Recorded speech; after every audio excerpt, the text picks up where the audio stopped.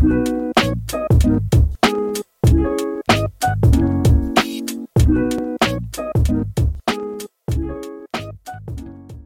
everyone. Welcome to Type Talks. Today we have the ENTJ work panel. And so, Jeff, would you like to tell us a bit about you? Yes. The beginning of my work life, I just sort of floundered because I dropped out of school. I didn't know what I wanted to do. I don't think that's type related. I think that's my parents didn't tell me anything. And just sort of bounced around at jobs. I ended up driving a taxi while deciding to go back to college and finish. And I fell into that group because there was a group of them that were starting a company. So I got into the corporation that started this taxi company, and was on the board. I was treasurer in the beginning, and then got out of that. And I bought a business of moving and storage, a small 2 trucks, and had that for several years. And then I went on and went back into the taxi business, and I've been in it ever since, except now I'm in the limousine business. And so I've been running a business, been self-employed, running my own show all that time. So it just happened. I'm still doing that. You made it happen, which is amazing. And Jeff is also the president of the Sacramento Association of Psychological Type. And John? Hi there. So I grew up in Western Pennsylvania, and in my high school years, I discovered a genuine love and passion for music.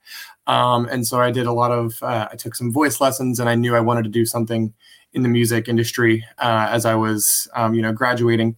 And I would have loved to go for music performance. However, the more financially stable option for musicians is often to teach. So I did go for my bachelor's degree at Messiah College for music education. In the midst of receiving my degree and even afterwards, I worked a host of food service jobs. I worked for McDonald's for 4 years, and then I worked at Starbucks as first a barista, then a barista trainer, and then a coffee master. And I was there for about 5 years. I ended in November of this past year. I kind of miss it a little bit. As a teacher, I've now been working as a teacher at a school in Maryland for 4 years, doing music classes, a mixture of chorus and general music. This year, I was also the department chair for all of the cultural arts classes. And I did a couple other management opportunities within the county that I teach as well. So that is where I currently am. Sounds good. I love the fast pace to your voice. It's very TE and SE. Gonna move forward fast. It's good. Efficient. I'll try to slow that down a little bit. No. I wasn't making fun of it. I think that it's very efficient. It's good. And Dana? Yeah, my name's Dana. Career. I don't know if you can call it a career. My parents were self-employed, so that was sort of the introduction I had to what do careers look like. And when I met my now husband, we spent a lot of time talking about if starting a business was something that was actually a good fit for us. But ultimately decided, no, probably not if we're trying to balance that with also raising a family. So I've been professional staff in higher ed for almost 12 years now. And prior to that, my first job after I finished college was working for a nonprofit for a couple of years. A lot of that is sort of counter to, I'm a business major. A lot of that is counter to the directions that I think a lot of my undergraduate classmates went. A lot of them went on and did, Fortune 500 big business jobs. And I wasn't sure that was a great fit for me either. So a lot of it's been just sort of eliminating things that seemed like they weren't the best fit. And then from there, sort of organically figuring out what worked for me. So within the last 10 to 12 years, what I primarily do is work with research teams that are working on multi-year federally funded grants. So I usually provide operations support, research support, sometimes budget support for teams that are working on these sort of large, gnarly research problems, everything from conservation to we're working on a climate change grant right now. So it's interesting to be really close to the research, but I'm not trained as a researcher, and that suits me fine. There's lots of people who are really, really motivated and dedicated to it. And I'm happy to be there and be able to help support them in some of the business functions that aren't necessarily well trained in academia. I mean, that's just not part of the training that a lot of academics get. So yeah, it's been great. I've had like a 4 to 5 year arc with each project the last couple of years. So I kind of get to reinvent myself about every 4 to 5 years, and that keeps me from getting bored. So yeah, that's me. That's really interesting. And Kat? Hi, I'm Kat. Where to start? So I grew up in Florida, and then after college, I followed my partner to Sweden and then London, and was kind of like, what do I do with this sociology degree? It doesn't really have like an obvious trajectory. I'd meant to go to law school, but decided not to in the end. So I fell into recruiting, and I started working. I've worked for a few years at an agency recruiting like finance professionals. So it was more kind of on the headhunting end of things, but which was sort of exciting because I had a lot of agency, which I think was great, especially as like a 23, 24-year-old, to kind of sort of build your business and have your own desk. But it was very, at the end of the day, it was more of a sales job than anything. And there were a lot of like targets to hit all the time, which was, I found very stressful. And I had to kind of push people sometimes into roles that maybe weren't the best career moves for them, if that makes sense. Stopped doing that because it just really wasn't working well for me. I had I found it very stressful. Traveled for like a year, and then moved to New York City for my partner. He went to grad school in New York, and I worked for quite a while. Well, not quite a while. I worked for a short time in a large bank where I did recruiting in-house. And it was actually a really, really good role for me because I was the only person in the office that was sort of in charge of recruiting. So I could kind of just do it the way that I wanted to do it. Nobody really bothered me. And I had access to very senior people, and I could sort of build my own recruitment strategy. So I loved that. But then I left to go to grad school. And after grad school, I worked for a little while for Ray Dalio's hedge fund. I don't know if people are familiar with Ray Dalio. Oh my gosh. Which was a full experience. As you can imagine, it's a very bizarre and interesting place. Left there, spent 7 years raising 2 little kids who are not that little anymore. And then for the past almost 6 years, I've been doing basically property investing. I buy single family row houses in Philly that are distressed. I rehab them, rent them out, and I'm sort of trying to build my real estate empire and manage the properties myself in the meantime. So it's been, actually, I'm really, really, really loving what I'm doing, and I'm very energized by it. There's a lot I have like so much autonomy, obviously, which is great. I sort of, for the most part, I manage my own hours, my own schedule. I kind of put in the work that I want to put in for the most part at any given time.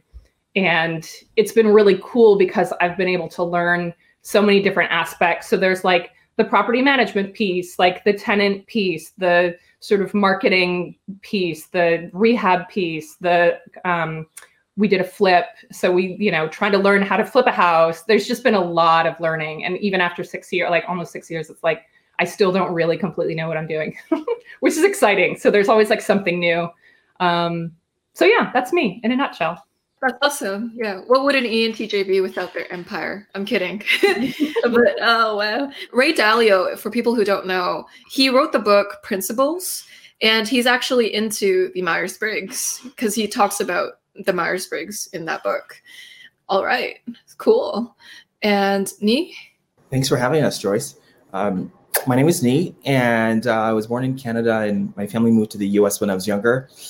In college, I was an English major, and I remember I was getting close to graduation day. This was around the bottom of the recession, and I was getting more anxious. And my parents were wondering, like, Nee, what's your game plan? What are you going to do with an English degree? And I remember going back to my dorm room, sitting down and Googling, what should I do with my life? Because I had no clue what I wanted to do. I knew that I didn't want to go to grad school immediately. I wasn't really sure what I would have studied, but I felt a sense of pressure to get a job and start my career and pay back some of the student loans I had at the time. So while that was happening, my friend and I were working on this startup idea. And on a whim, we decided to apply to this accelerator out in the Bay Area, this tech accelerator in Silicon Valley.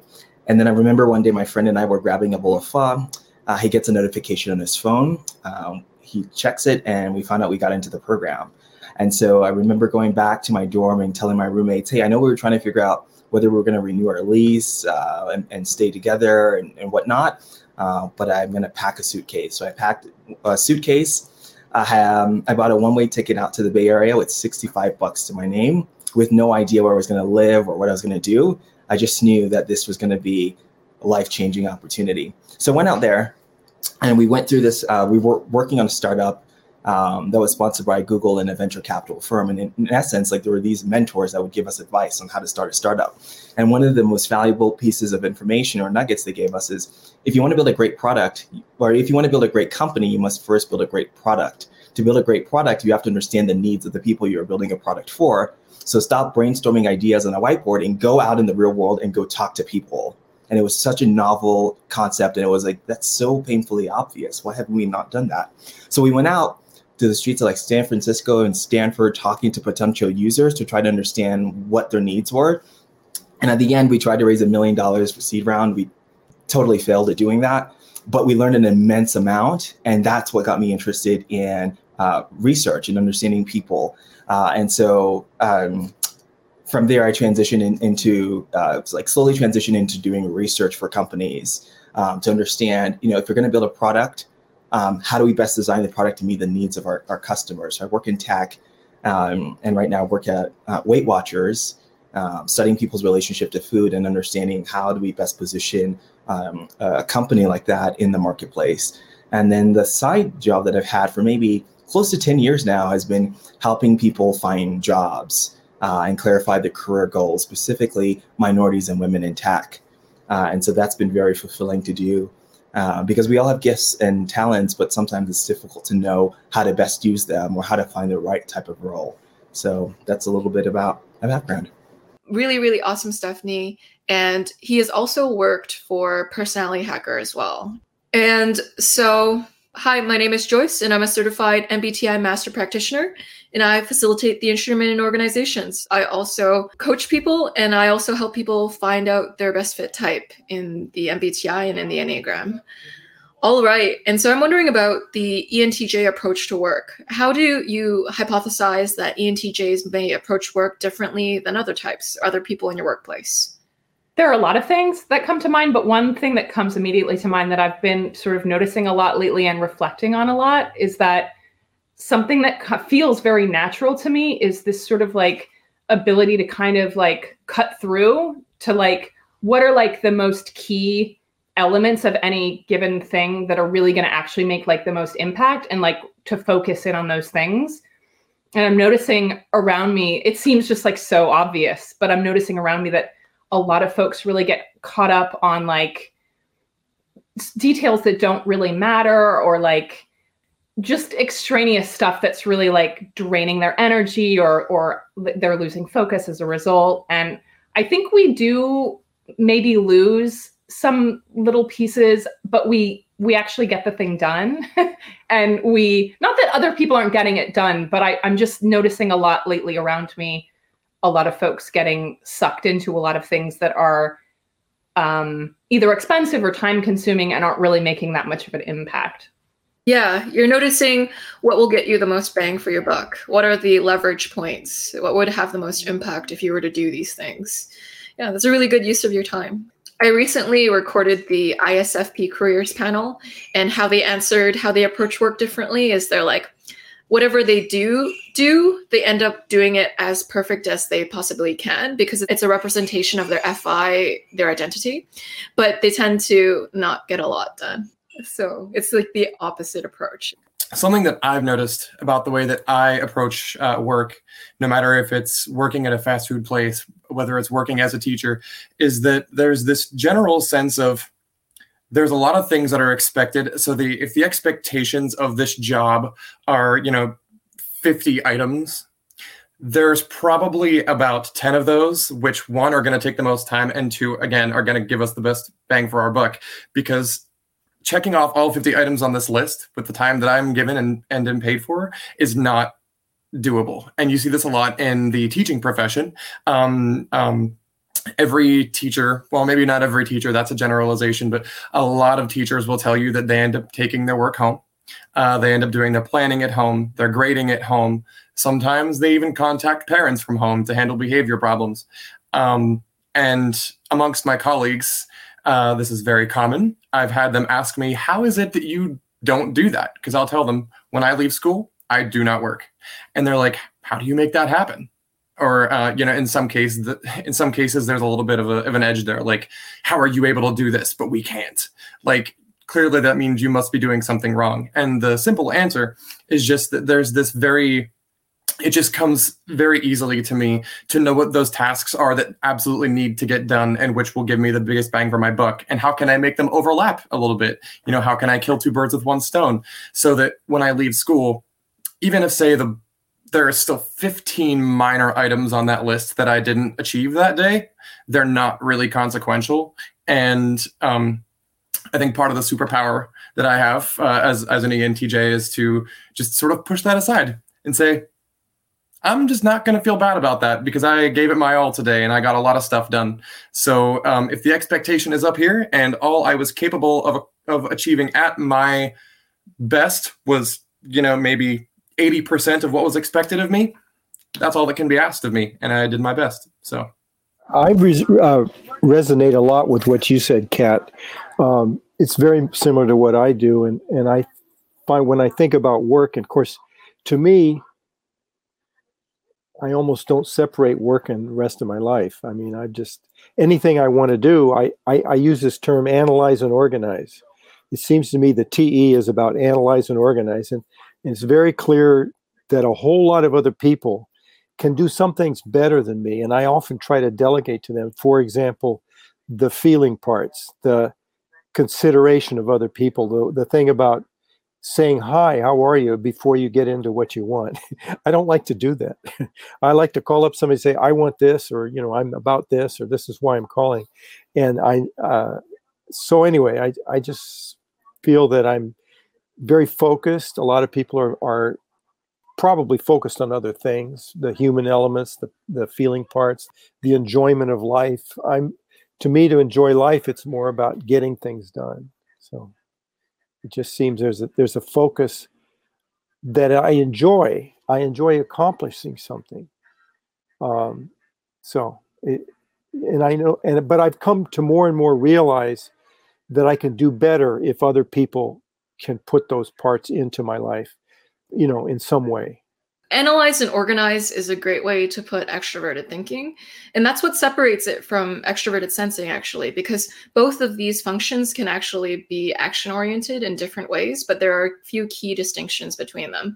Whereas like with extroverted thinking, like in the ENTJ and in the ESTJ, it is actually very organized, it's very structured. And so that's a key difference that makes it different than extroverted sensing, because extroverted sensing is more of it can launch itself into action because it's very experiential and it can be relaxed at one moment, but then it can leap into action, almost like a resting cat that notices a moth that's moving and it's like, moth moving, and then I'll go do the thing. But it doesn't have organization and structure that the ENTJ has. So I just wanted to separate that because there are sometimes like extroverted sensing dominant types tend to sometimes confuse themselves for ENTJs very often. So that's a huge key distinction, is that they don't organize and they don't structure things, but TE users do. So yeah. But yeah, Dana and me. I was just going to say, even from the descriptions amongst this group of how we sort of found our way into our, respective careers, something that I've noticed is ENTJs in particular seem to be really comfortable with ambiguity. Whether it's John's description of, oh, hey, there's this grouping of things that, I'm not going to be able to prioritize today, and I'm kind of okay with that, to like zooming way out, like getting some altitude on maybe like your career planning and, like being comfortable, like thinking about, interrogating, but also not needing to like land on that one exact perfect career fit. I mean, like we all seem pretty comfortable with kind of like finding our way and seeing what comes of it and using that introverted intuition to, you know, like inform that process as it relates to our work. Like we all enjoy work, we all enjoy closing loops, but it's not necessarily driven by an identity that isn't like flexible.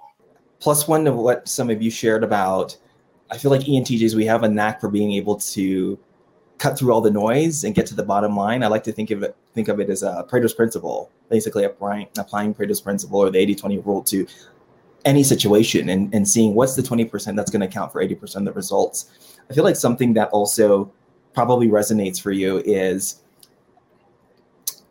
being a long-term thinker. I think in a lot of work environments and contexts, it's so easy for people to think about here and now and be very short-term oriented in their thinking and be very reactionary, reacting to what is happening with the stock price or what's happening in the market, or reacting to a boss or manager or situation, and being very short-term oriented and not stepping out and saying, where are we going? Like, or do we even know where we're going? Do we even have a clear why? Have we challenged and questioned our assumptions, or are we just going? And I feel like a lot of times it's easy to just be moving chairs around on the Titanic and not realize that the whole ship is sinking and maybe we need to go somewhere else. And so I think that's also something that's probably very natural for us. I know it's something that definitely resonates, is being able to see the long-term implications and to help try to bring that to a conversation. Yeah, and with ENTJs too, something that separates them from other people in the workplace is they're relatively a little bit on the quicker side to action than, you know, maybe their INTJ counterpart. Once they have a good enough solid gist of the situation, they're willing to jump into the situation and get feedback and then adjust as the feedback gives them information. And so some people need to wait forever to get started, but ENTJs are like, all right, we did enough forethought and we did a good enough forethought, and we're going to jump in and try it and adjust as the situation changes. Yeah, the thought occurred to me that I think I'm constantly evaluating. So what you were saying, Nee, about some people might get involved in something that doesn't have a long-term place or need. I think I'm aware of that a lot. Somebody will say, let's do this. And I'll say, wait a minute, that doesn't really matter for what at least I want to get it accomplished later or something like that. So I might say that I don't do that. Somebody else can do that, or if they care about it. So I think I'm always evaluating, is this really something I want to be doing? I find more and more as I've been busier that I don't have the time to wander around in my thoughts and read books and things that I used to do and I enjoy doing. But right now, the thought of that sort of doesn't feel good because I do have some things I want to accomplish. I really like, sort of speaking to one of your points, Jeff, I really love kind of checking in with the people that are doing the work for me, like on a pretty regular basis, because sometimes we'll start a project and we have like sort of the vision for how it's going to turn out. And I mean, as so many people know, it when you're tearing walls open and, you know, you're finding all kinds of things and things are changing.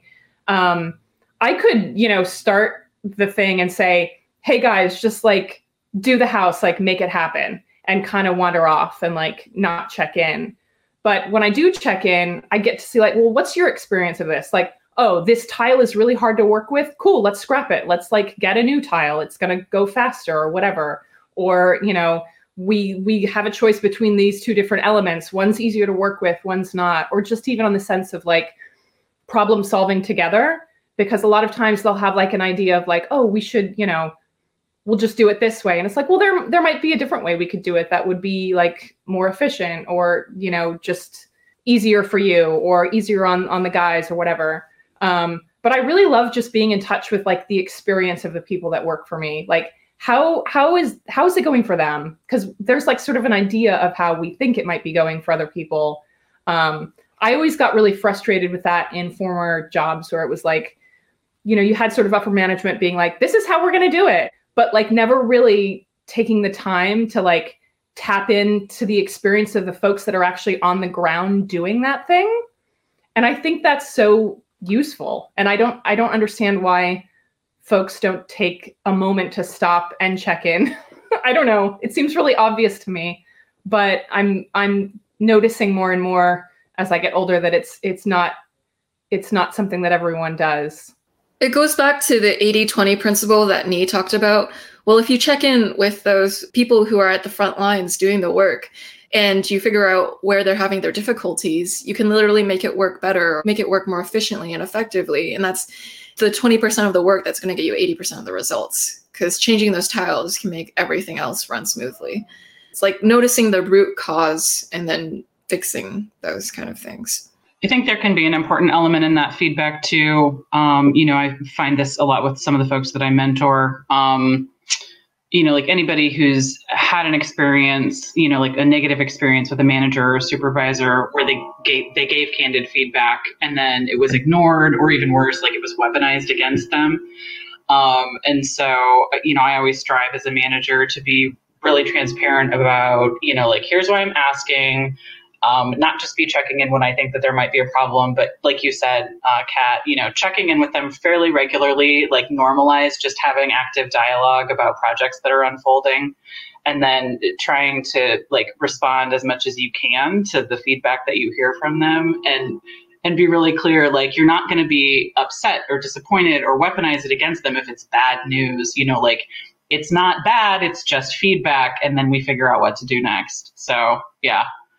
I think that's like super critical and something that like you just don't see from a lot of supervisors or a lot of organizations. So speaking of feedback, how comfortable are you all with performance feedback or like getting feedback from performance reviews? I love feedback. I'm sure we all probably love feedback here. I was going to say, like, to what you shared, Dana and Kat, about checking in with people. I feel like on the flip side, we're probably very comfortable asking people for feedback about, hey, how are things going? Is there anything, we could do to calibrate how we're moving forward? And I feel like other types can be very uncomfortable with feedback or take it very personally. And I think ENTJs and other types have the ability to take that feedback, hold it, and just look at it and observe it and say, okay, let me understand the reason why they're saying what they're saying. Is there a way that I could calibrate my approach so that they feel better and that we're ultimately able to get to the goal faster? So I know for me, I love feedback and I constantly ask. I had a one-on-one with my boss on Friday and I was like, hey, I wanted to get your feedback on a couple of things that I said, and I want us to dissect it. And that kind of feedback is incredibly helpful to understand not just how to improve, but also understand how people see a situation. I think it's so fascinating. We can all look at the same exact thing and draw very different conclusions and have very different internal dialogue or stories about what's going on. And so I think it's very interesting to see, like, so that was your perception of the meeting. Interesting. I had a totally different take. Here's why. Let's explore it. So, and then being in research, trying to understand the why is just a very natural part of the job. And so I'd be curious to hear other people's take, but I love feedback. I feel like feedback is our friend. I definitely like feedback. I worry a little bit if it's negative feedback. If it's I'm in my business, I'm providing a service to people, and I just recently had a couple of complaints that are serious and largely my fault. Well, I could have prevented them probably if I thought about it in advance. So I feel thin-skinned about that, that I wish, because I want to be competent, that business of doing a good job and being competent. I want to fix it, as fast as I can. So I think I fixed it, but I'm still waiting to hear for the next shoe to drop on that issue. So I like the feedback, definitely. And I use it as a way to fix things and try to make it more efficient, more effective, more successful. Yeah, I find ENTJs are the type probably most likely to be okay or like feedback and proactively seek it out because they want to know how they can do the thing better. And so while there are some types who are like, oh, feedback, I feel my soul's dying when I get feedback. And then there are other types who are like ENTJs that are like, yeah, if it's constructive criticism, I'd love to hear how to make this better. And not all people are like that. A lot of people are sensitive to feedback. And so it seems like a lot of ENTJs can seek feedback even on how to improve things. So they open up that realm for people to offer their input, which is, it is a huge personality difference I see between different types. So referencing Personality Hacker, a lot of times you'll hear them discuss TE as a function that has a strong focus on amelioration or sort of the betterment of systems. And you can view almost anything as a system, including yourself. So how do you make a system better? How do you ameliorate it? You have no idea if you don't have any data. So my perspective only offers me so much data. For example, if I'm in a classroom working with students, there are so many things happening in that classroom. There are so many data points. It's impossible for me to gather each of those data points and every last one of them. But when I've had my principals in observing me, I do not get nervous about that. In fact, I view that as a way for me to get more data to ameliorate the system of teaching that I have going on for myself. And so something else that I associate with my TE is just this idea of competence. Like, I want to be competent at everything that I'm doing. And so my goal is never to assume that I am the best. My goal is always to want to be the best. And I will not be the best if I am afraid of receiving feedback, which is the data that will help me to ameliorate my system and become the best. I think that one thing that really benefits us in this work, is that we can be so objective. And so it's easy to have like very clear communication with people that I work with. And I'll even start the relationship off, like I'll kind of set the stage and manage expectations from the get-go. And I'll say, look, I'm a really straight shooter. Like, we can just talk freely, tell me what you need, tell me what you're struggling with. Like, just keep the communication open. Don't be afraid to call me if something is going wrong. Don't be afraid to call me if something is going right. Like, let's just, and I think I just appreciate kind of that free flow of dialogue where it's like, we don't have to worry about, we can literally just talk like openly about what's going on, and just be really clear. Do you guys feel that way? Totally. Yeah. I feel that I do feel that way myself, but I feel there's a lot of other people. You got to be careful how you talk to them. They need certain things. For example, I work with somebody who's an ESFP. She's very energetic. She's in the moment. She's talking about, if I start a conversation, it won't end. She won't stop talking. She's just all involved with what she's doing all the time. So when she's a driver in my limousine company. So when I want her to do something that I know she doesn't want to do, like a certain trip in the afternoon, because she's used to having her freedom for the rest of the day and so forth, I will start with humor. I will start with, something like a compliment. Hey, have I told you what a great person you are? And in a joking way and so forth. And she'll say, all right, what's coming here? But I can't just be too direct with her, because it doesn't work. She immediately puts up this, I want my freedom. I want my total freedom to do what I want whenever I want as an ESFP. And I'm getting in the way of that. I'm causing a problem. So, yes, I'm pretty straight, but I've learned that other people aren't. And I have to be careful with how I approach them. It's kind of I feel a modification or something. I would much rather be more direct, of course. And I usually am. And I get into trouble because I am more direct with people, and maybe people I don't know. And then I find, oops, I should have been a little more careful. Something that just tag on to what you're sharing is, I feel like sometimes, I'm sure we've all been in a situation where we ask somebody for feedback and they're like, well, I don't want to hurt your feelings. And we're like, look, you're not going to hurt our feelings. Let's hear it. Let's hear it. I'm ready to go. And they take like this long, circuitous route, and and so like something that sometimes I like to do is, once I hear that, I'm like, okay, so basically what I'm hearing you say is blank, and I'll say it as straightforward as possible. So that they can be like, so that they can hear and see that, like, look, you can be straightforward, and next time you don't have to sugarcoat it, just get straight to the point. And I think sometimes it can create some relief for them as well. Like, oh yeah, that was essentially what I was trying to say. I don't know why it took me 5 minutes to say that when I could have said it in 30 seconds. I think if anyone could relate to that experience of watching somebody be fearful to giving you feedback when that's all you want. Yeah, Yes. I've definitely Oh, I've definitely observed that with the students that I work with sometimes. I mean, like, you know, they're undergrads or they're early grad students. And even if I'm not their supervisor, you know, like we're still in an active team together. And when they don't understand something, like I had this happen with one of my interns this spring, they were like, okay, so we're like really grinding away on these lab projects and we don't quite understand like where these individual experiments fit into like the long-term plan for this project. And like my intern, who's typically like on Teams chat or whatever, like he came to my office to tell me like, I don't feel like I understand what's going on. And I was like, oh, you came all the way here to have this conversation in person. Like, that's really cute.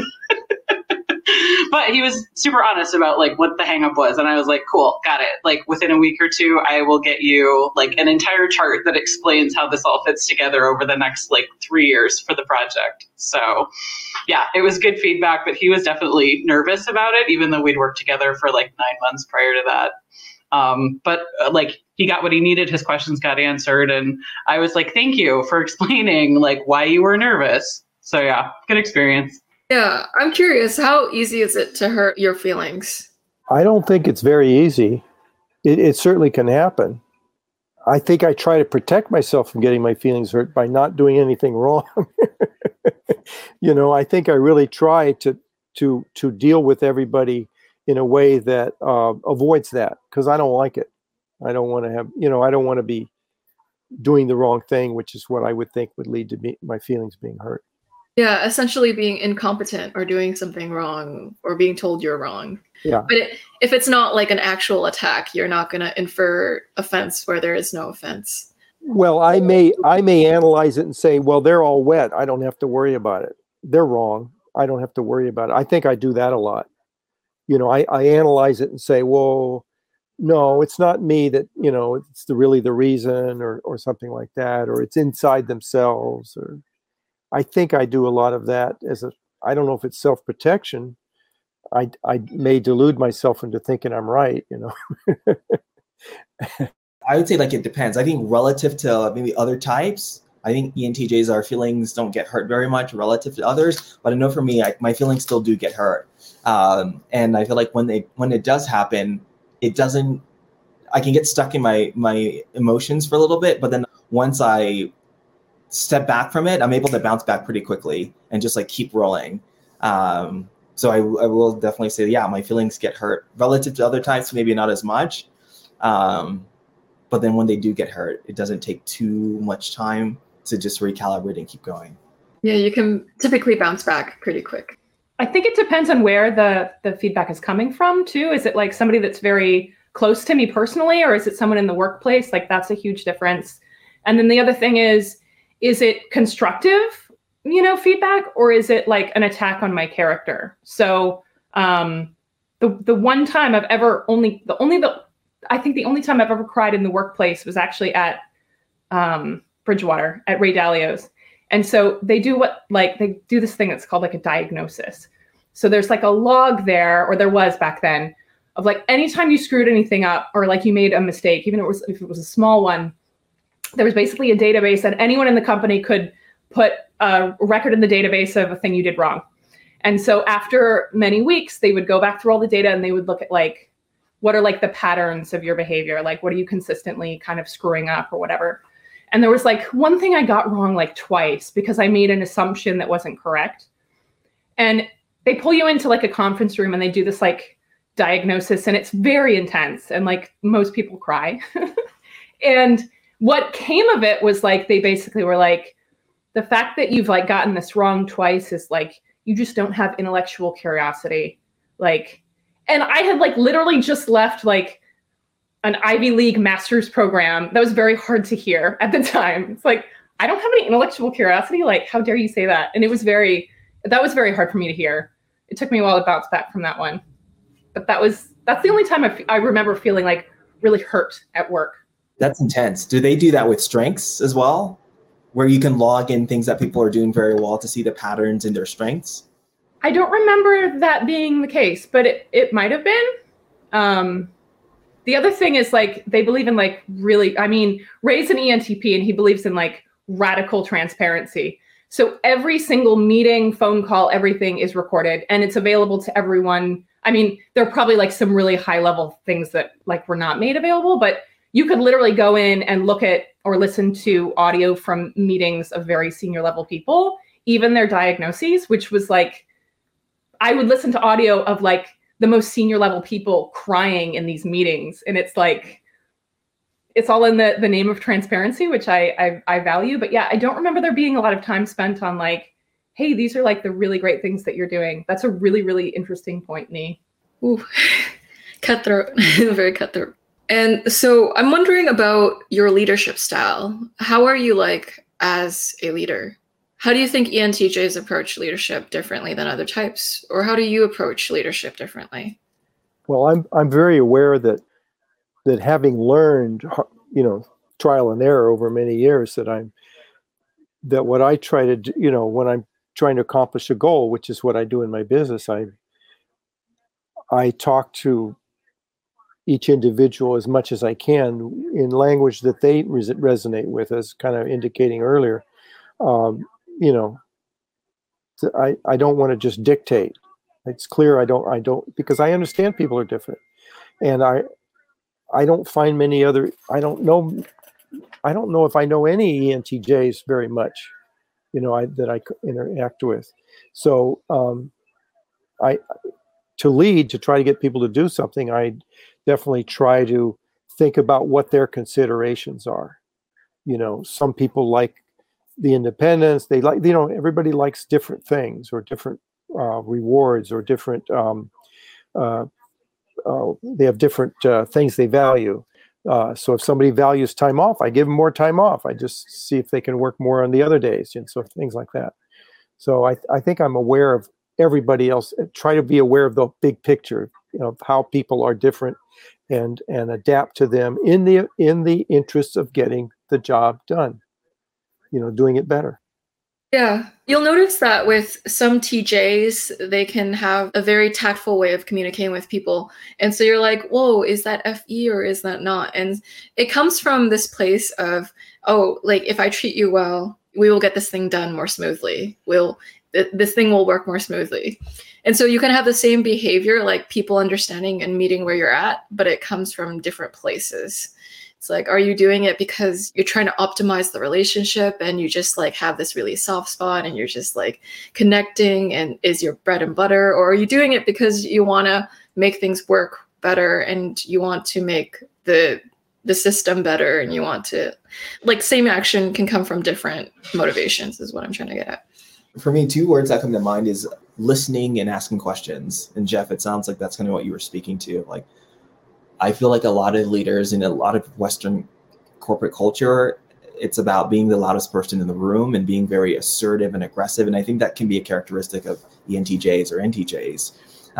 And I feel like listening to people, what they're saying and what they're not saying, and asking questions can be very helpful to get buy-in, to broaden the perspective. And then once there's a clear understanding of the situation and what the challenges are, I think it becomes very easy to identify what the right strategy is. And I think that's where some of that 80-20 thinking comes in. In some ways, it almost feels like the answer becomes obvious. The better time is spent understanding what the problem is, or what some of the roadblocks are. So listening and asking questions is definitely something that comes to mind. And then the other one is painting a picture, crafting a vision and painting a picture and using storytelling to evoke emotions and pictures in people's minds. I feel like that's a very powerful way of inspiring and persuading people and galvanizing them and helping people move from where they currently are now to a better world, whether that's in a macro sense or in a micro sense. One of my strategies when I worked corporate was always like to try to get anybody out who I felt like was like sort of relevant in my world. I'd try to take them for a beer at some point after work. That was like the time you would really get like the real nitty gritty. So take people for beers. That's my advice. I think for me, one of the things that I've tried to focus on is leading by example.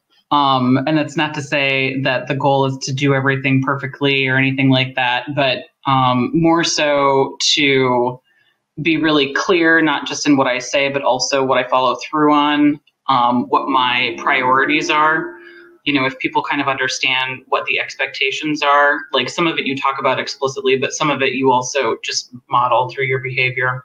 So that's something that's been important to me. And then I think, interacting with folks at every level of the team, like assume positive intent, treat people with respect.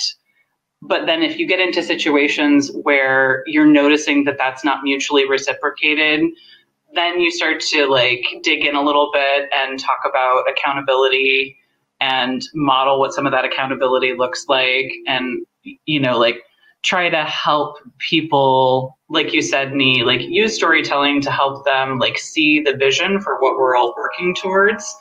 And if you're still noticing that there's resistance or something like that, then try and connect with them one-on-one and figure out if you can understand like where that's coming from, if it's something that, is related to work or can be addressed. One of the most frustrating things for me is if you've got a team member who is really struggling and, like you as a supervisor or, as a colleague feel like you've done everything you can to try to like help them connect with them. And it's just like beyond your capability. I think for ENTJs, especially, that scenario can be really frustrating too. I mean, like if you've really like thought through it and tried every tool in the toolbox and you're still like, I'm just not able to connect with this person, I think that can be a frustration. So Joyce, I think you had mentioned that there is sometimes this concept of if I solve your problem, then we can work more effectively as a team. We'll get more gets done if I solve your problem. And maybe it wasn't exactly that. And then Nee had mentioned about asking a lot of questions. And so I just connecting those two concepts. As a leader, this is my first year as a department chair. And what I really strove to do is just show my team members that I'm following through on the support that they're expecting from me, because that's really what they expect. Assuming that these are all professionals with degrees, they know what they're doing. They don't necessarily need me to guide them on what they need to do for their job. They really need me to support them when they're working through, maybe they tried to work with such and such a department on such an issue, and they ran into this wall, this personal wall between them and whatever the other department is, struggling with. And so they get frustrated. They're like, I don't know what to do. I can't solve this problem. And so you ask a lot of questions, as Nee said, and you just listen. After you've done that, it's just really easy to identify what the problem is and how to solve it. So a lot of times when my teachers will come to me and they'll tell me what their and we, spelunk to find what the true problem is, it's something that can be handled by a simple email a lot of times. And rather than saying, yeah, you know what, I'll contact them and say, right there while the teacher is standing at my desk, I will pull up my email and I will type the email and I'll say, does that sound like it represents your concern well? And just asking that additional question too just shows them that I care, not just about the problem. I want to make sure that I'm representing them well. Following, there's a number of things happening there. I'm listening to them, I'm asking lots of questions, and I'm following through. And it's not that I don't care about their problems individually, but I'm sympathizing, I'm not empathizing. I'm not feeling their struggle. And so I'm now able to use my skill as a person to just solve the problem, which, ends up making my team members feel very supported. And I think that's, sort of the thing that sets me, and I would imagine a lot of other ENTJs, apart from other leaders. Well said. And so my next question for everyone is, what are some ENTJ or just you quirks in the workplace? Like, what are some things that people point out about you that is a quirk or ism that you do that they notice that other people don't necessarily do? People mention a lot that I speak super fast. And as you have mentioned, Joyce, I do believe that is a TESE connection happening. And so that's definitely a quirk that I bring to the table, in which people have not been shy about letting me know. I get the feedback a lot that I'm very direct, which is like, I've been hearing it for decades now. So I'm like, okay.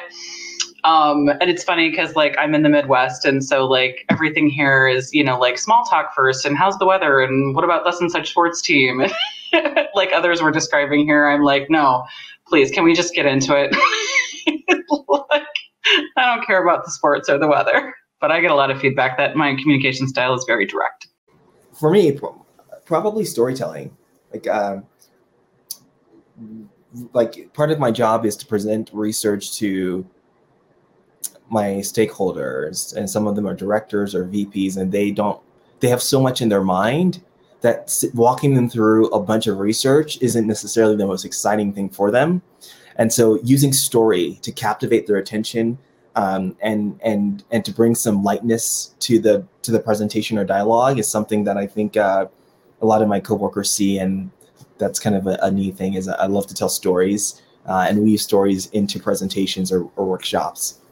One thing I've noticed is sometimes people say I'm too heavy-handed, too aggressive. If I'm worked up about something or care about something or upset about something, that that I'm not achieving that goal and somebody else is part of it. I think my wife more than anybody has said that, and I've tried to modify that and just give it up, relax and not worry about it. But I think also I've noticed blind spots along the area of details. I notice I have trouble remembering where I put one little item, and I'm looking all over for it. I can't remember where I put things because detail, I don't remember them. I think that's a problem. But, and the stories too, I relate to that too, that sometimes that gets something across a little better. Yeah, they say to be an effective communicator, you have to be a good storyteller too, because that's the way you captivate people's mental circuits. Because you get data points all the time, but the only way to kind of make them very convincing to the human mind is to weave it into a story. So that's a communication tip for people if you want to improve that component of your life. We need to get like a masterclass in storytelling from Nee. I don't think I have that skill, so we need to work on it. Back to the topic of quirks, though. Maybe it's because I don't work in like a corporate environment anymore, but I'm really playful, like in work. Like I'll do a lot of like goofy dances, and I'll do like, we'll like play silly music and stuff. And like when we're like, sometimes I'm very hands-on when we're doing rehabs, and I just like to keep it fun. I'm like, we're going to do this anyway. Like, why don't we make it fun while we're doing it? Like, why does it have to be so serious? Let's keep it light. The other thing I'm really, really into is just like kind of mentorship and like inspiring,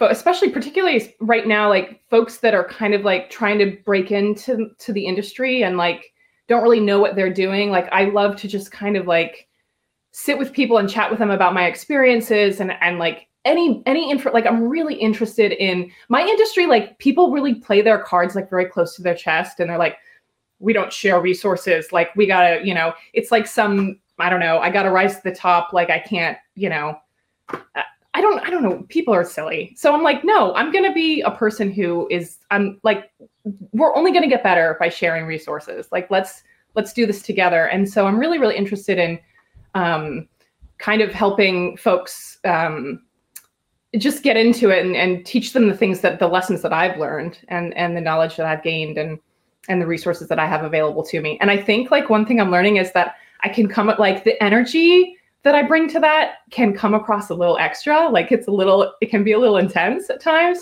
because I'm so excited about it. And I'm like, we can do this. Like, look, this is what we have to do. It's so simple, it looks so simple to me. And I talk to so many people and it doesn't seem so simple to them. And I get that. But I'm trying to keep that in mind when I'm dealing with people more. But I think that's one of our like strengths is like mentorship. And there are a lot of like landlords that will just ask me like, oh, I don't know, like, what should I do about this thing? Like, for example, how do I make this, like, I don't understand why this apartment's like not renting. And it's just like, oh, it's so simple. Like, you just need to do this, this, and this, and you'll be good to go. And like, that's like, I don't know. I feel like that's a service that we can offer people. Like I said before, to like help them cut through the noise or whatever to find like, what are the impact points? And I like doing that for people. And so I don't know where I was going with that, but I thought of that just now. Yeah, it's true. ENTJs are very good at mentoring people. Like Nee, just yesterday, he was providing me advice on how to create an email list and how big of an impact point that is. He's like, all right. So I think ENTJs, when they notice that there's a piece of advice that they could be giving you to help you level up in some sort of way. It's like a TE love language, or it's like a TE way of being a good human being. It's like, I'm going to help you with your stuff. It's like, I noticed this could be better, and here you go. Here's the information. ENTJs are very good at offering advice on how to better something, or like they see a process that could be more efficient somewhere. They're like, oh, I'm at the airport and I saw that they could improve that, or other places. They're good at spotting that. That feedback's not always taken for what it is, though, right? Like in my life, I often find like, oh, this is such a service to people. Like I'm helping them see the inefficiencies, or I'm helping them see like, how they can attack this problem like so crisply. And so we have to be careful sometimes, right? How we're servicing. So Kat, I wanted to just say I appreciate you making the comment about your quirk of being silly and wanting to do little dances here and there and just inserting these fun little, maybe physical fun moments into your workday, because we have that in us. Yes, we've got that that fun, bubbly SE in our stack, and we do have access to it. The other ENTJs with whom I have spoken have enjoyed using that as much as I have. But when we're in a work environment, which we spend, a little around half of our waking hours, if we're sleeping 8 hours a day, you spend 8 hours in that corporate environment. And it doesn't necessarily always allow for that, or the expectation is just that that's not okay. And so I think that's where a lot of the, the caricaturizations of ENTJs that are like the commander and it's almost like you can't have fun, or that we aren't capable of having fun just because we want to be doing stuff all the time and we want to be making progress and we must be direct.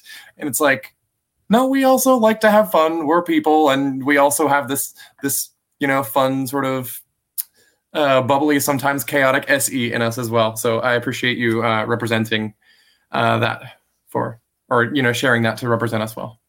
Yeah, there are very playful ENTJs that you'll meet too. There are also the serious ones too. So I will say, like, it's a divide. There are the actual stereotypical ENTJs, and then there are the ones who are more laid back and chill as well. And so, yeah, Jeff. Well, I was just going to echo that. I noticed that I joke around a lot. I mean, it just not so much with work, but during the day. I do that a lot, and I also resonate with another thing you said, Kat, which is that other people don't always want the advice, or they don't take it. I sort of feel like I've given up trying to tell people how important nutrition is or how important certain things are. They're just not too. They have their own reasons, whatever. They're just not going to. They're not me. They're not going to use my rationale to get to where I am, and I try a little bit, and that's that. It seems like all I can do. So I feel a little discouraged, but I think that's the way life is, and the way the world is.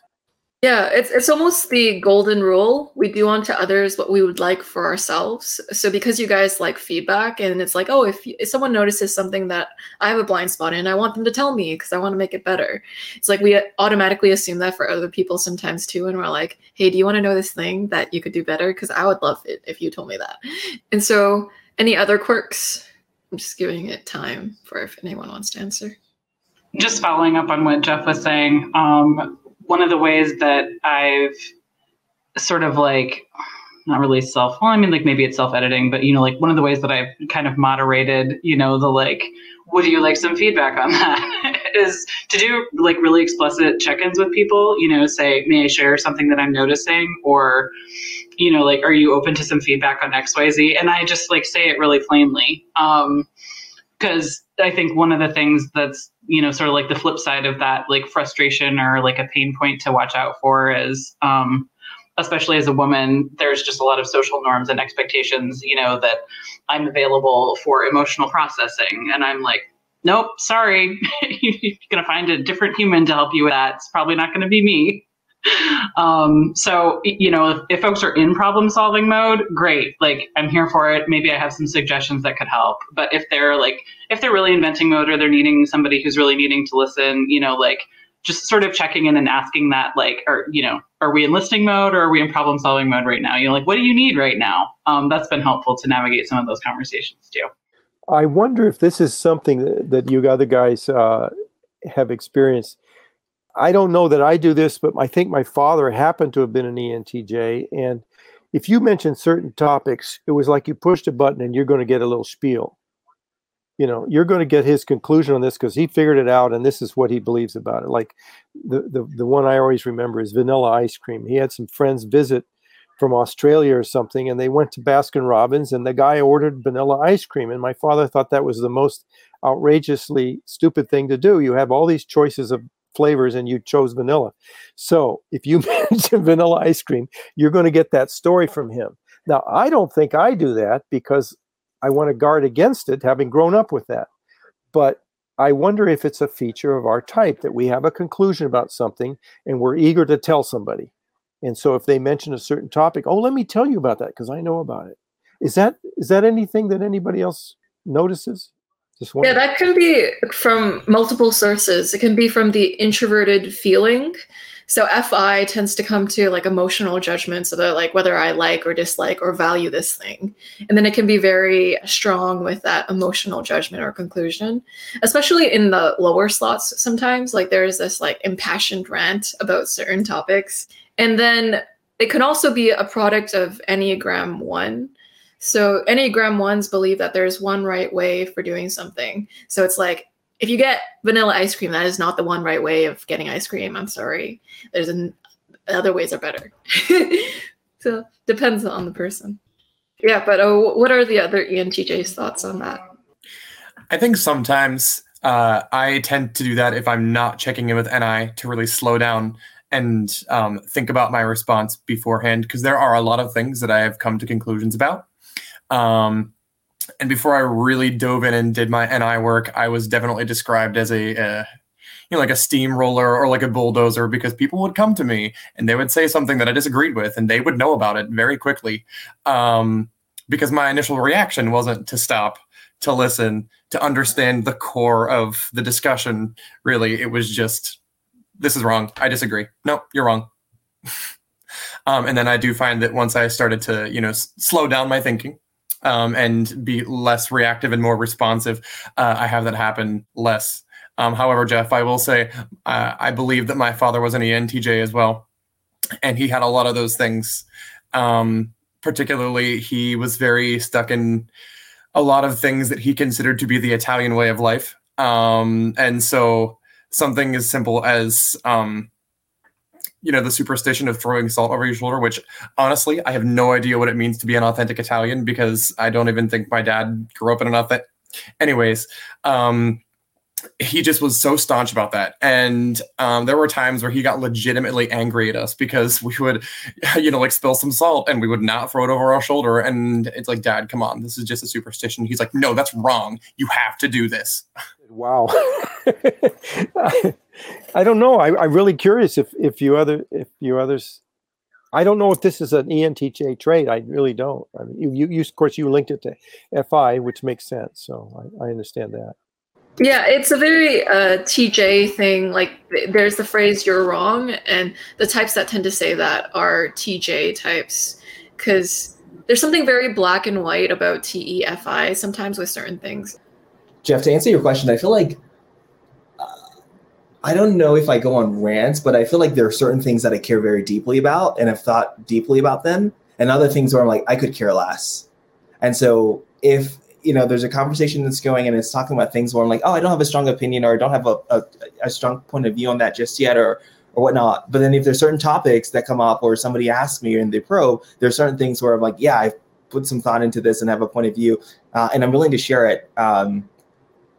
But I don't know if it's necessarily in a rant. But then again, if it is in a rant, I may not be aware of it to begin with. But I try to make it a dialogue. But so I feel like there are things I care strongly about, and others that I'm like, yeah.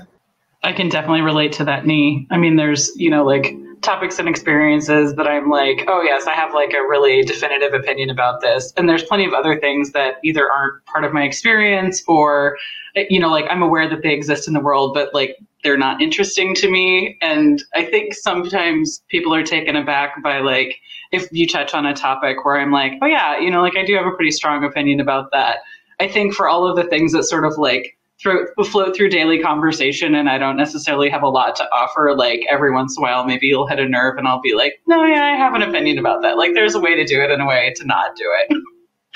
One thing that I've sort of like a reframe that I've been working on with some of that is, especially because I work with a lot of junior colleagues, try not to get into a rant. Like you said, I don't know if I'm always aware if I'm doing it or not, but like everybody's got like, 10, 15 stories from their lives that are like actual interesting life lessons that are probably worth sharing from time to time. And I try to be kind of judicious about like, is this a moment to share like this story that was part of my experience with this person? And are they going to be able to hear it and like take something away from it that's also useful and applicable to them? Or is this just like me doing a thing where like I'm saying words that I need to say because I need to get it out of my system? So I've tried to think about it in terms of like actually sharing an experience versus just like sort of word vomiting at someone. Yeah, and that's where the moderating effect of introverted intuition comes in. So it's like, well, is this a hill I want to die on? Is this a hill I know about? Is this person going to accept this hill? It's like looking at the different perspectives of the hill. And it's like, I noticed there's a number of things that I really don't care about. I'm trying to think what they are, but I had this girlfriend a few years ago that I can't remember if it was a place to eat or whatever, but she would say, do you want to do this or that? I said, I don't care. And after a while, she got mad. She won't care, And there's a lot of things, like you were saying, Nee, that I sort of don't care about. There's a few things I care a lot about, but there's a whole lot of stuff that to me is, not too important. I mean, as long as I'm eating reasonably good food, I don't care where I get it from, or things like that a lot of people might care more about, might be more particular about, decorations on the wall or whatever. I mean, I want certain things. I like certain things, but there's a whole lot of things I will be very flexible about. If somebody else cares, go for it, no problem. But there's a few things I do care a lot about. I think you even mentioned that, John. So I think that's maybe a trait of ours. Jeff, you had mentioned the beginning of what you just said was something like there are a lot of things I just don't care about. And that for me sparked another quirk that I seem to have, not just in work, but a lot of environments, is that if a piece of information is not immediately relevant, I just shoot, run away. It's gone. I have no idea what even just, like, it's just gone. Because, there's only so much space in the hard drive. And if I take up the space in the hard drive with information that is not relevant, then I'm not going to have space for the things that are important. Would you guys say that you resonate with that as well? So I have an experience just similar to that, where it's a whole lot of movies I've been to in my life I don't care about. I mean, I just don't care about romantic comedies or, I mean, I like humor. I like to enjoy them, but I can go to a movie and come out of it, and I really can't remember a whole lot about that movie, because I think I was thinking about other stuff that I enjoyed. How am I going to plan to do this? How am I going to plan to do that? And so forth. So I think it's like that. Yeah, John, what you're saying resonates so much. I feel like sometimes I'll be having a conversation with somebody, and Jeff, to use a movie example, they're like, hey, remember that actress in that movie? And I'm just like, I could care less. I don't remember the name of the actress. And they will stop the conversation until I know who the person is. And I'm like, whether I know who the actor is or the actress, it does not advance the narrative. Keep going. Like, it doesn't matter whether I know the person, just get to where you're going. But they'll stop and they'll like, well, have you watched that movie? Or they were also in this show. And I'm just like, I have no idea. I just don't care about that. That's not really my interest or genre. So it's very unlikely you're going to find a movie that I've seen that I remember, that I cared about, and I remember that actor's name and what other movie they were in. And so I feel like when it comes to like social stuff like that, or even work, where like people will ask these like insanely detailed questions, and I'm just like, I have no idea. And if I needed to know, I'll just go find the person who has the answer and ask them when the time comes. I just don't know. And I feel like sometimes from the other person's perspective, they can be like, how do you not know that? Like, you've been here for X number of years, or you're in this role. How do you not know that? They almost see it as a sign of incompetence. And I'm like, to me, it's a sign of competence to ignore those things and focus on the things that matter. Yeah, exactly. Like, how many times in my tenure here have I needed that piece of information? You know, it's like, if you don't need it, then why waste the space? Oh, I feel so heard right now. So that's an indication that someone uses NISE or SENI in whatever order, because that perception axis only cares about relevant information. Whereas with the SINE axis, on the other hand, it is a storehouse of all things not immediately relevant at all. So that's how you can tell what someone's perception functions are too. It's how much do they take in what's actually relevant to the reality in their life, or things that they're actually going to deal with, or things that actually lead to something. Like SENI, to take in a piece of information, they need to know what that information is going to lead up to. Like, okay, if I know this, what is that actually going to lead up to? If it's not going to lead up to anything, then why are you learning this? And so, are there any questions that you and TJs want to ask each other? I'm curious, I think, what has been maybe one of the most rewarding, and if you're comfortable sharing, one of the most challenging aspects of, like your career path? So this is something I've gone through a bunch of times, and that is recognizing that something that I'm doing is solely because I'm good at it and not because it resonates with me as a person. And so I had mentioned that I worked for McDonald's for 4 years, and it was horrible. I mean, the pay was horrible. I was working there for 4 years, and after that long, and after getting a promotion to crew trainer, I was making $7.55 an hour when I left. And I think because I have this tendency, as I imagine many of us do, to just set and forget. Like, that was just it started in high school. That was my high school income, and I couldn't seem to find another job. And so I just kept going with it. And eventually I was like, why am I doing this? I don't like this. I'm good at it. Which is silly because, it's like I'm the only person seemingly in this position that seems to care to be good at it. So it's like, why am I putting so much effort into this? Which is eventually why I did apply at Starbucks, and, to get a job where I'm working with a generally happier clientele, working in something that's a little more, I will say in my time with Starbucks, there's a lot more artistry in the craft than there ever was at McDonald's. And so that's something that I really appreciated as an individual. I do view myself as an artist. And so, there was a lot of honing my craft. There was a lot of making connections with people. And I found that definitely resonated more with me as a human, to the point where when I had to leave in November, I was actually quite upset that I had to do so. And a more recent example of this is that I had mentioned also that I got into music education because it was the more financially feasible of my more than two options, but at the time I saw it as two options: performance or education. And I didn't think that I would be good enough to go into the performance field, and I also didn't feel like going through years of struggle, because that's what a lot of artists, unfortunately, do have to experience when they go out and try to start their careers. It's a lot of struggle. It's a lot of fall on your face, fall on your face, fall on your face. And then eventually you start to walk. And at the time I wasn't considering, is education really going to align with me as a person? And so I'm going to be making some changes here. I'm starting a master's degree in the fall. And I do plan on, I'm going to be moving to New York City. I'm going to be auditioning for a couple operas, a couple shows here and there, to be making those changes. But, that is definitely something that I have experienced, just the doing something because I will be good at it, or doing something because it is the financially feasible option, instead of doing it because it's something that aligns with my personality and my values and my morals. Yeah. So with ENTJs, sometimes it's really easy for them to know like what they're good at and what they're competent in and what their projects are. But it's hard for them to sometimes come to terms with, do I actually like what I'm doing? Do I actually like it?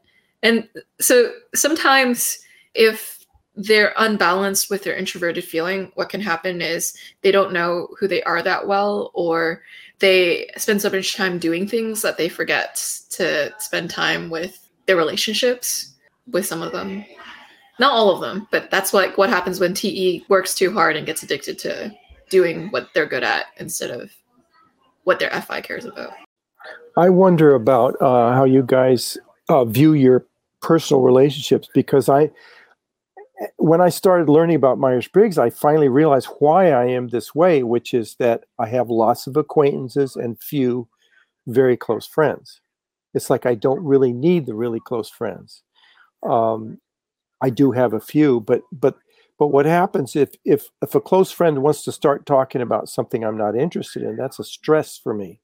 I don't really want to listen to that. I don't want to be in, I'm not interested in, butterflies or whatever it is, some rare hobby they have. So I realize I have many acquaintances and I like them, and I love to get something from everybody, a little bit here, a little bit there. That's great. That I'm happy. But I wonder if you guys experience that too, that you don't have very many really close friends, but you do have a lot of acquaintances, which is, I think, what I hear is a definition of being an extrovert. One of the characteristics.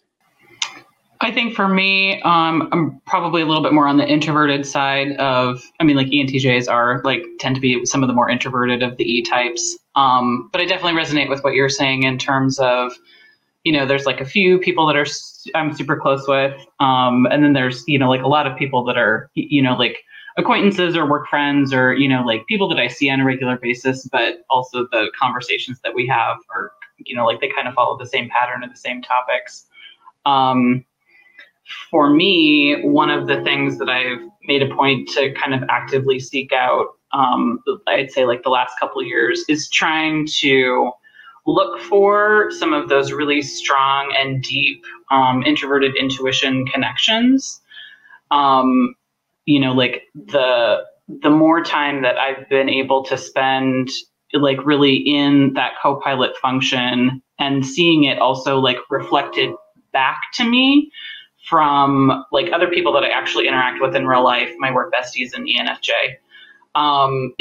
seeing how that function, works, or, how we're applying it to our work, our family life, that kind of thing. Having those connections with other introverted intuition users has been super critical. I think one of the most interesting things that I've taken away from personality hacker materials is that distinction between, the introverted functions and the sensing functions, and just how that sort of manifests in terms of a need for deep conversation, or, just really talking about esoteric things that not everybody is interested in. So looking for those really strong introverted intuition connections, still with just a handful of people, really has been really helpful. And it definitely helped me from going totally crazy during peak COVID lockdown. So yeah, that's been helpful for me. Yeah. So like Dana was saying, there definitely is a spectrum of ENTJs. Some of them can be more stereotypically find it easy to talk with strangers, or they can be quite socially out there. But there are also ENTJs who are more on the introverted side as well. They don't really resonate with a lot of the extroverted stereotypes at all. And that's because their dominant process has to do with more getting things done or efficiency, effectiveness.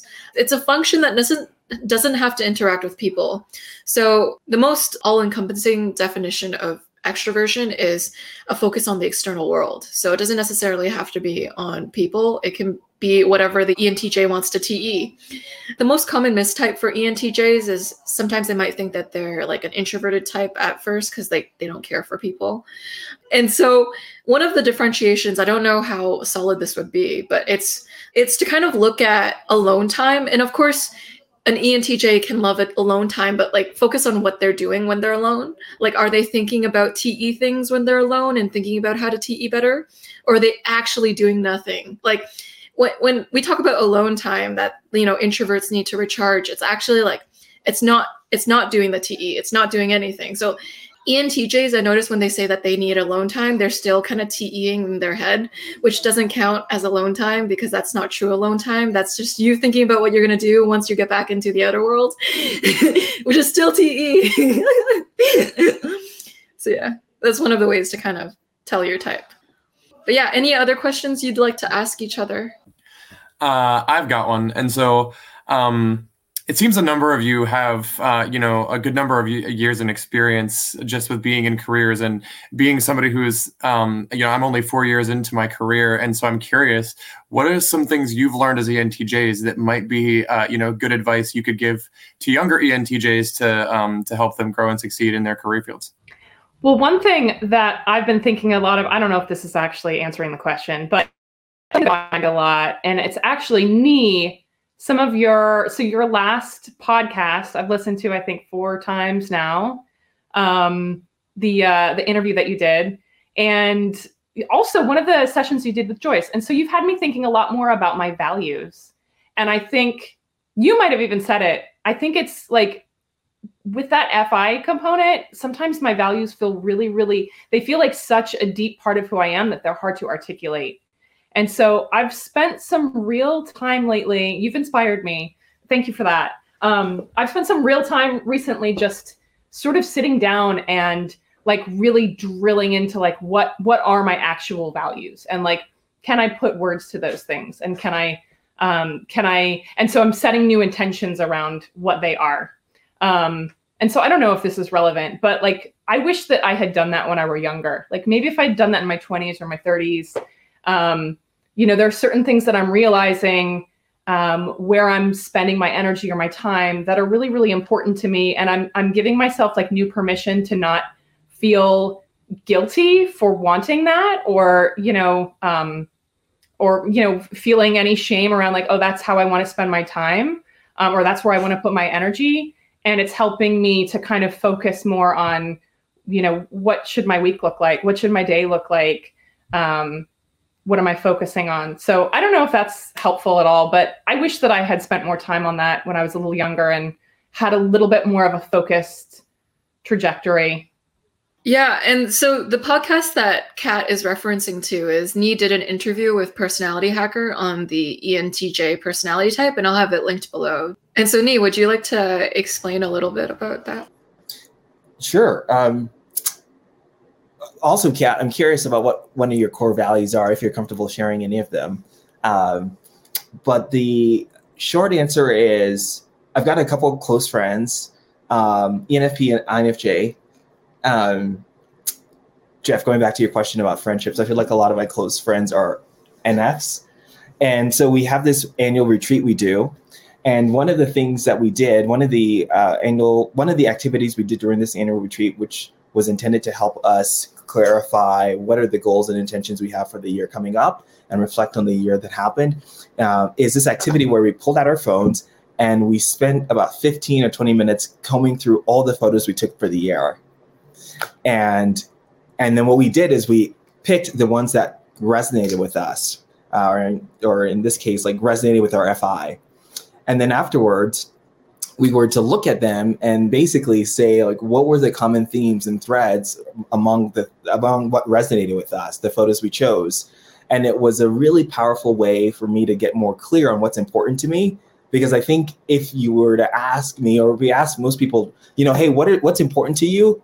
The answer we'll often give is the politically correct answer, or what we think we should value.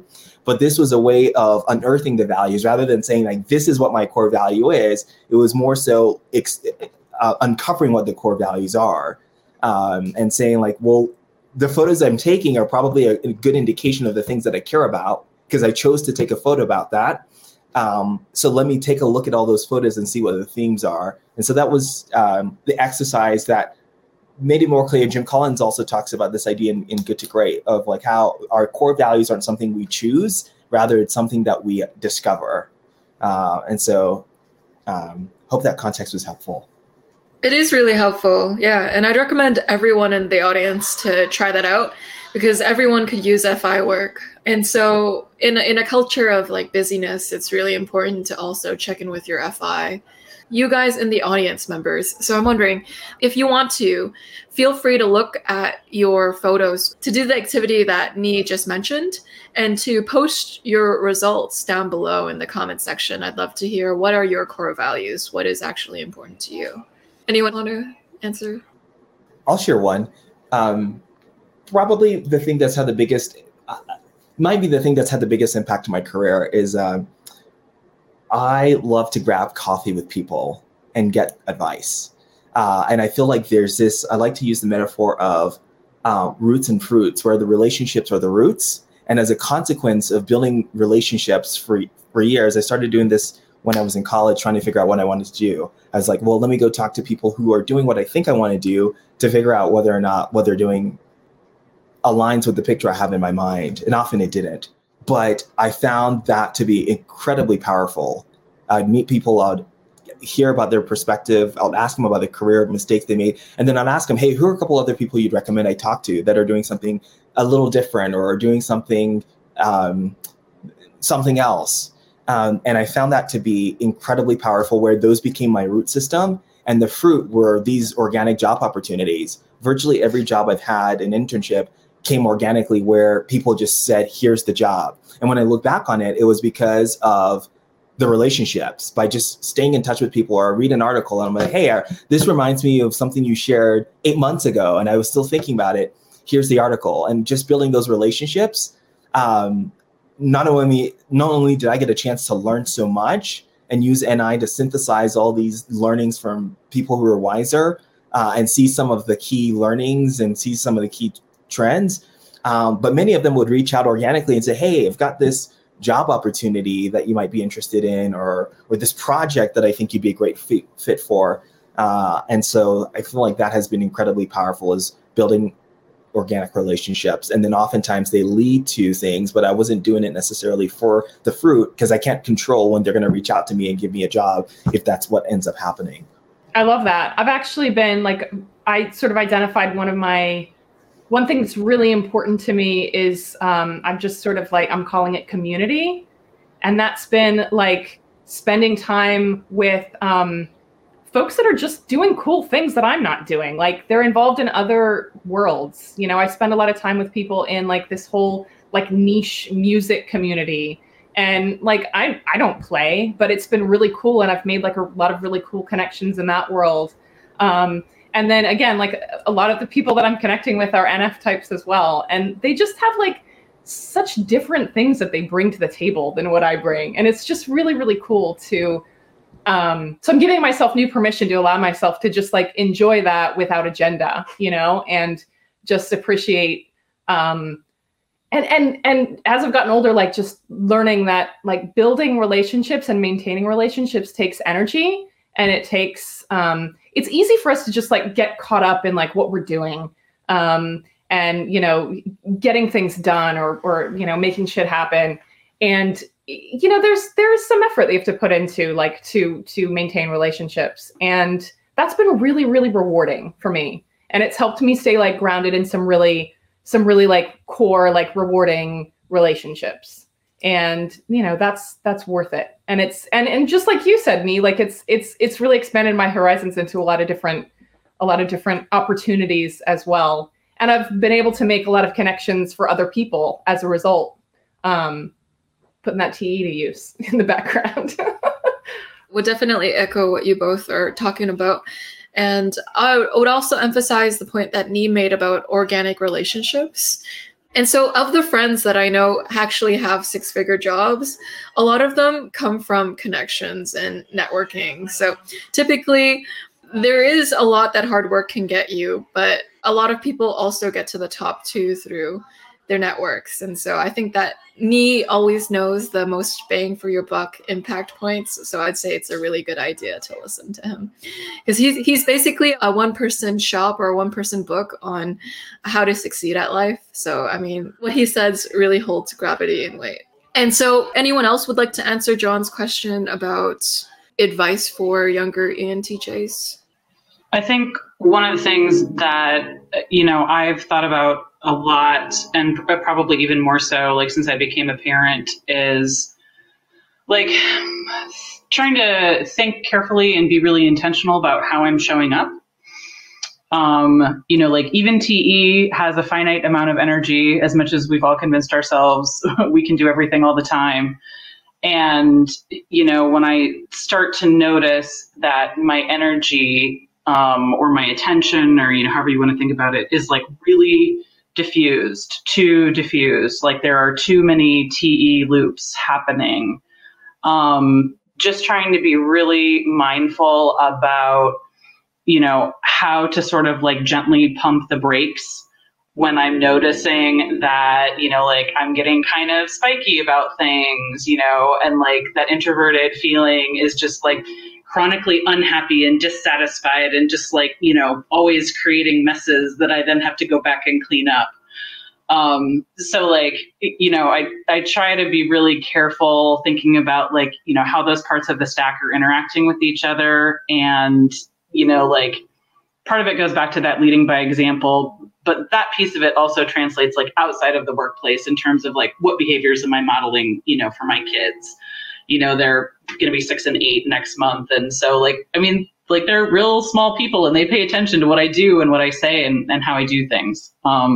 So thinking a lot about, sort of what that means to me in terms of how I show up as a supervisor or a manager, how I'm showing up as a parent, a partner, all those things. And just like, like trying to, like Nee said, like keep that in line with what my values are and how I want people, like, it's not an expectation, like what is the expectation that other people have, but it's like, what are those expectations I have for myself?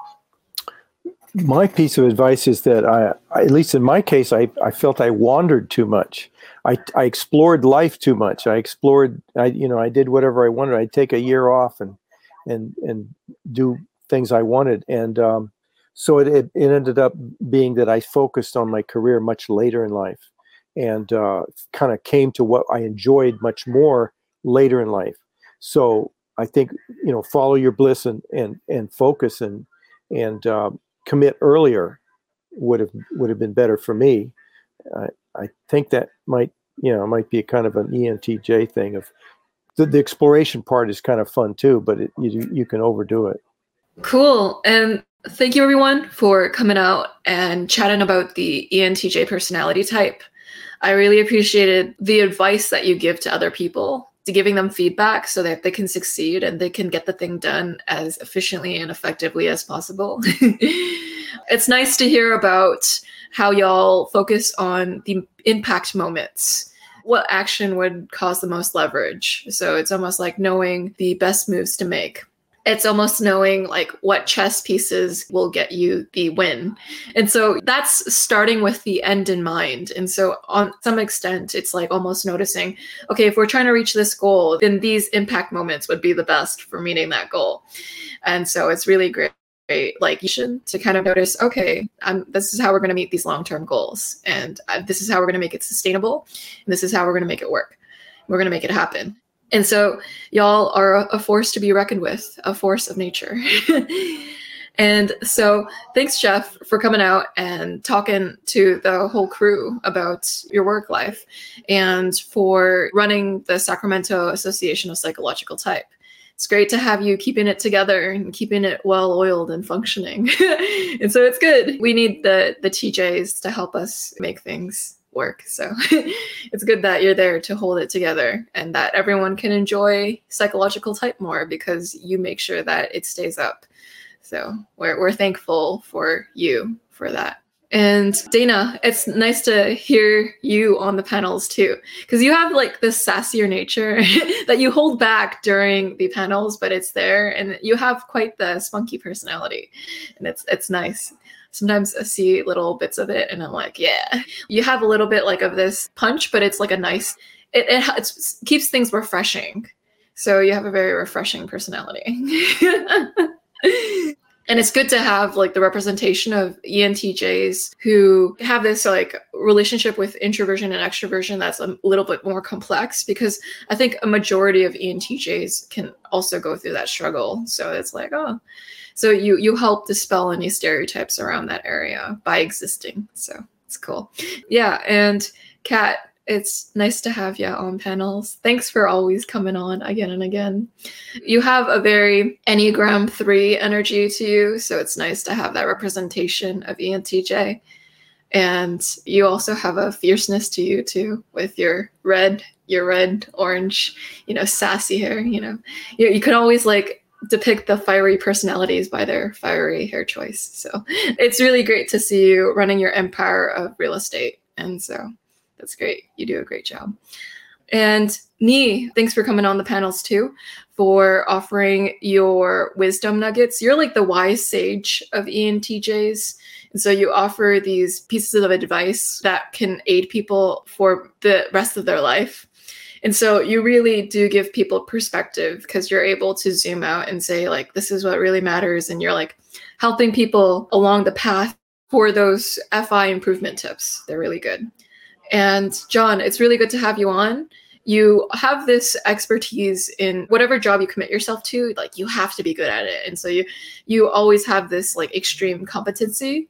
In McDonald's, you made it to like the top of that competition of like who is the best like McDonald's staff, and you're able to like do all of the activities like the most efficiently and effectively. And so like you're very good at that TE of just killing it with doing things. It's good. It's an art and craft in itself. It's nice to see like the more artistic side of ENTJs too, because you're more in that area.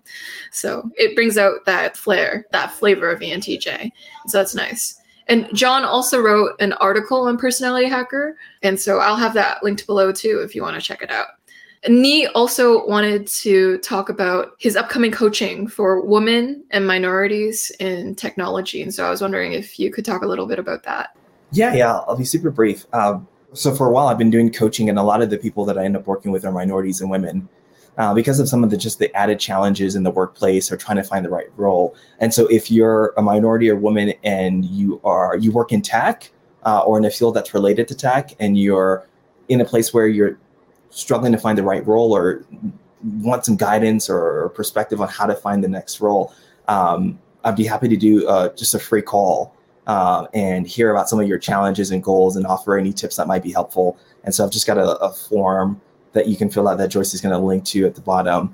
But I found out something that's very meaningful work for me, and it's part of my personal mission. And so, yeah, if anybody has that need or wants to just share perspective or get some insights, happy to hop on a call.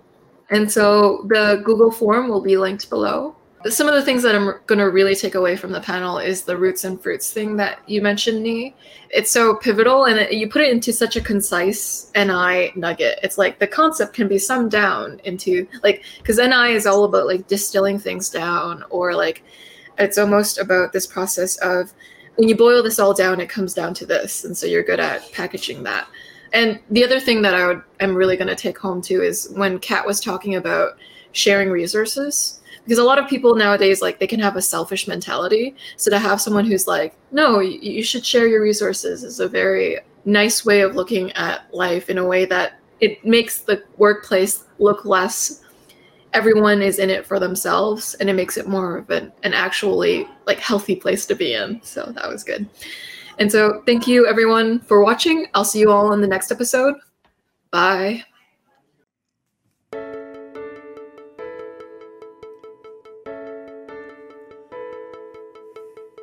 I've learned to slam on the brake before I even turn the key, before I make the mistake, before I lead with the worst of me. Give them no reason to stare, no slipping up if you slip away. So I got nothing to share, no, I got nothing to say. Step out of the sun if you keep getting burned. Step out of the sun because you've learned, On the outside, always looking in, will I ever be more than I've always been? 'Cause I'm topping on the glass. I'm waving through a window, I try to speak, but nobody can hear. So I wait around for an answer to appear while I'm watching people pass. I'm waiting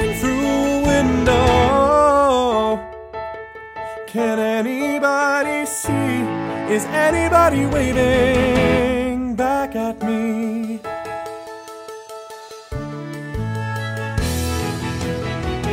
We start with stars in our eyes.